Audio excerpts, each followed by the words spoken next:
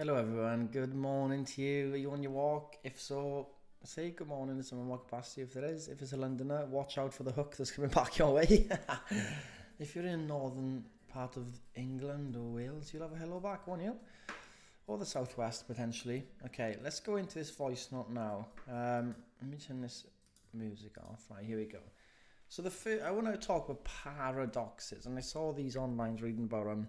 And I thought they were really interesting and a good way to think. So a paradox is defined as something that is it contradicts itself, right?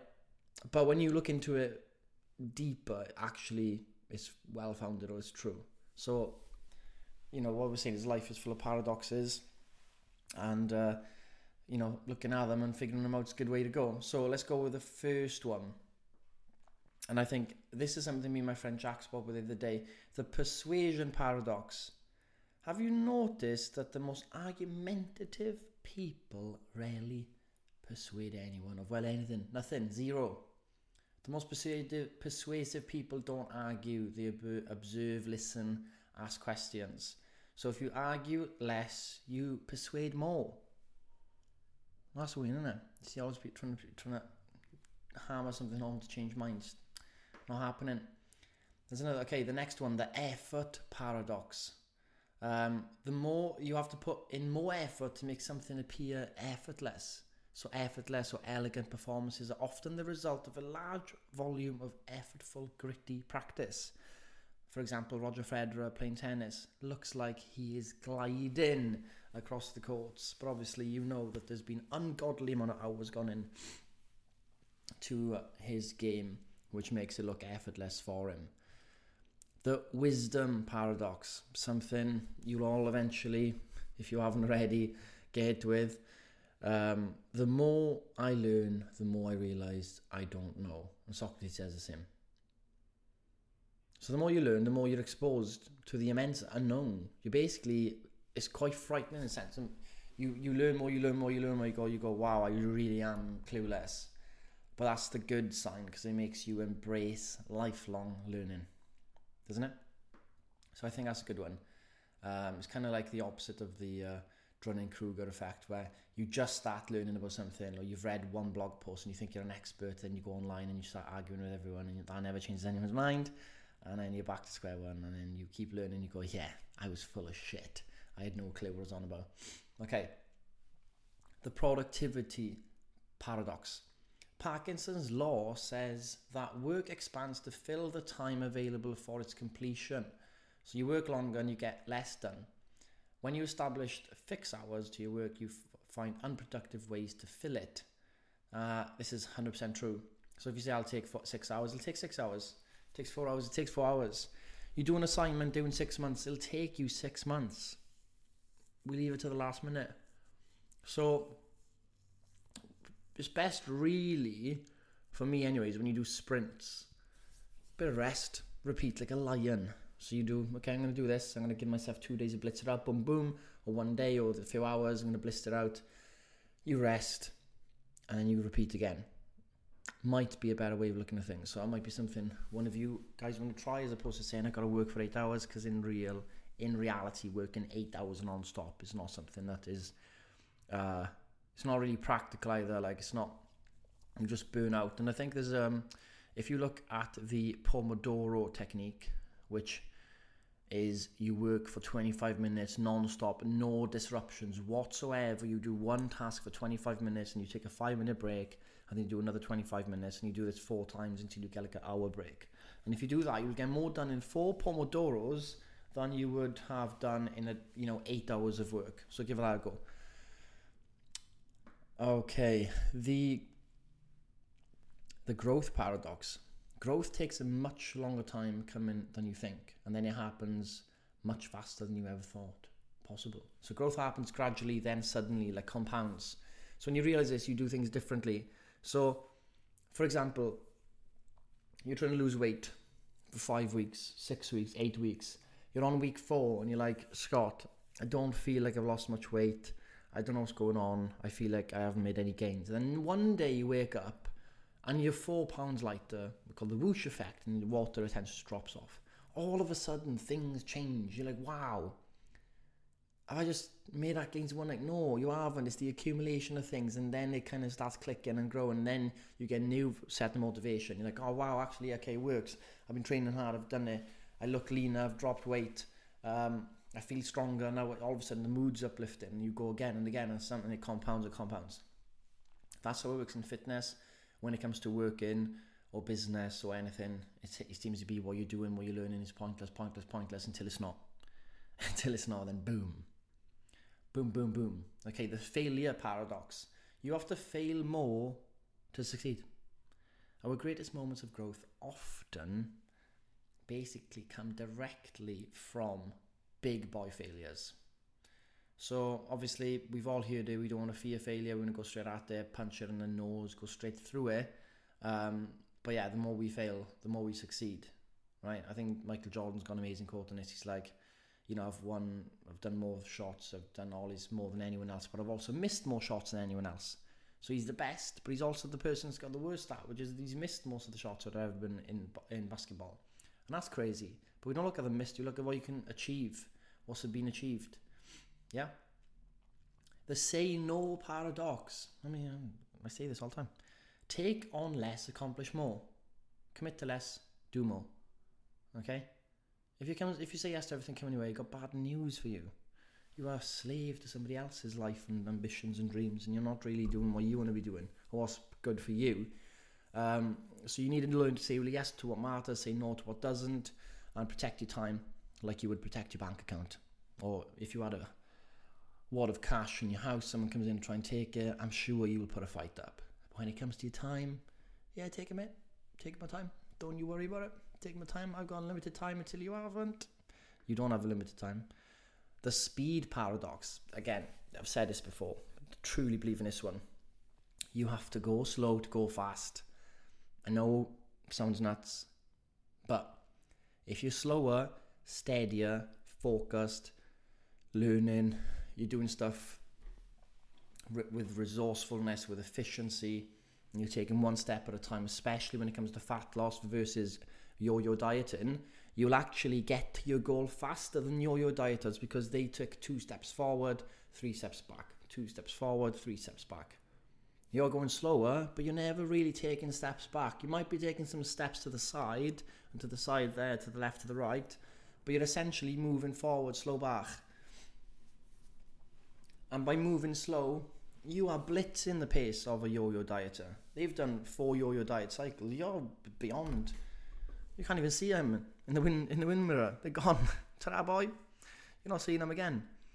So think about that now. Don't be tempted to quit the process because it's not going fast enough. That's a fool's game. That's a fool's idea.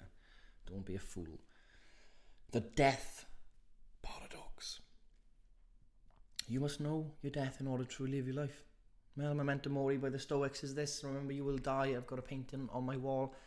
Well, it's like a portrait-y thing next to Steve Jobs and Napoleon. That is that Memento Mori. You know, they die, the great men die, we all go. So live now, basically. It just reminds you, like, it will go one day. You don't want to be lounging about all the time, being a slave to your phone, a slave to other people's arguments and gossip and stuff like that, because it can sap your time away. Next thing you know, 1 year's passed, 2 years passed, you still haven't tried that hobby you've always wanted to do. You still haven't tried that fitness plan you always wanted to do.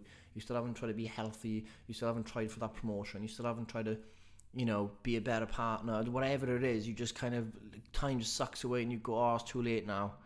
And you just let it all turn into a whirlwind of poo-poo. And then it's just like, yeah, it's gone.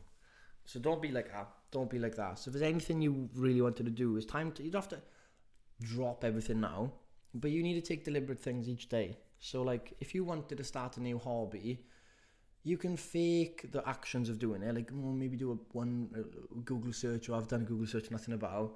If you're really serious about it, phone these places up.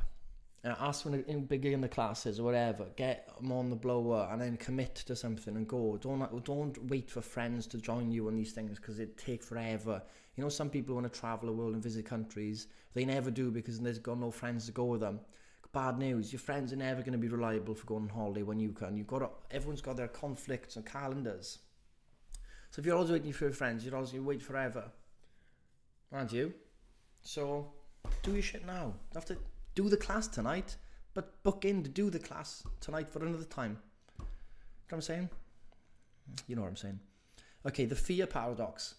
The thing we fear the most is often the thing we need the most. Fears, when avoided, become limiters to our growth and life. Make a habit of getting closer to your fears. Again, the biggest resistance we feel from something means that's the exact place we got to go. I know it's nuts. Oh, I'm really scared of that. Yeah, go that way then. 100%. Do it. No. I should be the opposite, no, Scott, because I'm scared. No. You should blitz through that. That's the your inside, whatever it is, your instincts, what it's telling you is scary, but that's exactly where you've got to go. It's like a signal. It's like an arrow. Oh, it's like an arrow, guys. It's like an arrow. Okay. The news paradox. The more news you consume, the less well-informed you are. 100%. The more news you're taking in, guys, is full of shit. It's owned by a few billionaires. All right. Journalists are just trying to do clickbait stuff. And you're listening to that and you're reading it all the time. Pull yourself away. Read the old books. Think for yourself. Start writing your thoughts out. Because only when you start writing your thoughts out, you actually clarify and come up with new ideas. That's the important part. You clarify ideas, you write them on, you go, okay, it can make sense. So yeah, pull away from the news because it's not reporting on the stuff that matters either. AKA NHS bill. It's going through now. Where's the BBC? Silence. Silence. Okay, the Icarus paradox. We'll finish with this one, guys. I hope you've been thinking about things. I hope it's been going into your head. Icarus paradox. Icarus crafted wings out of feathers and beeswax to escape an island.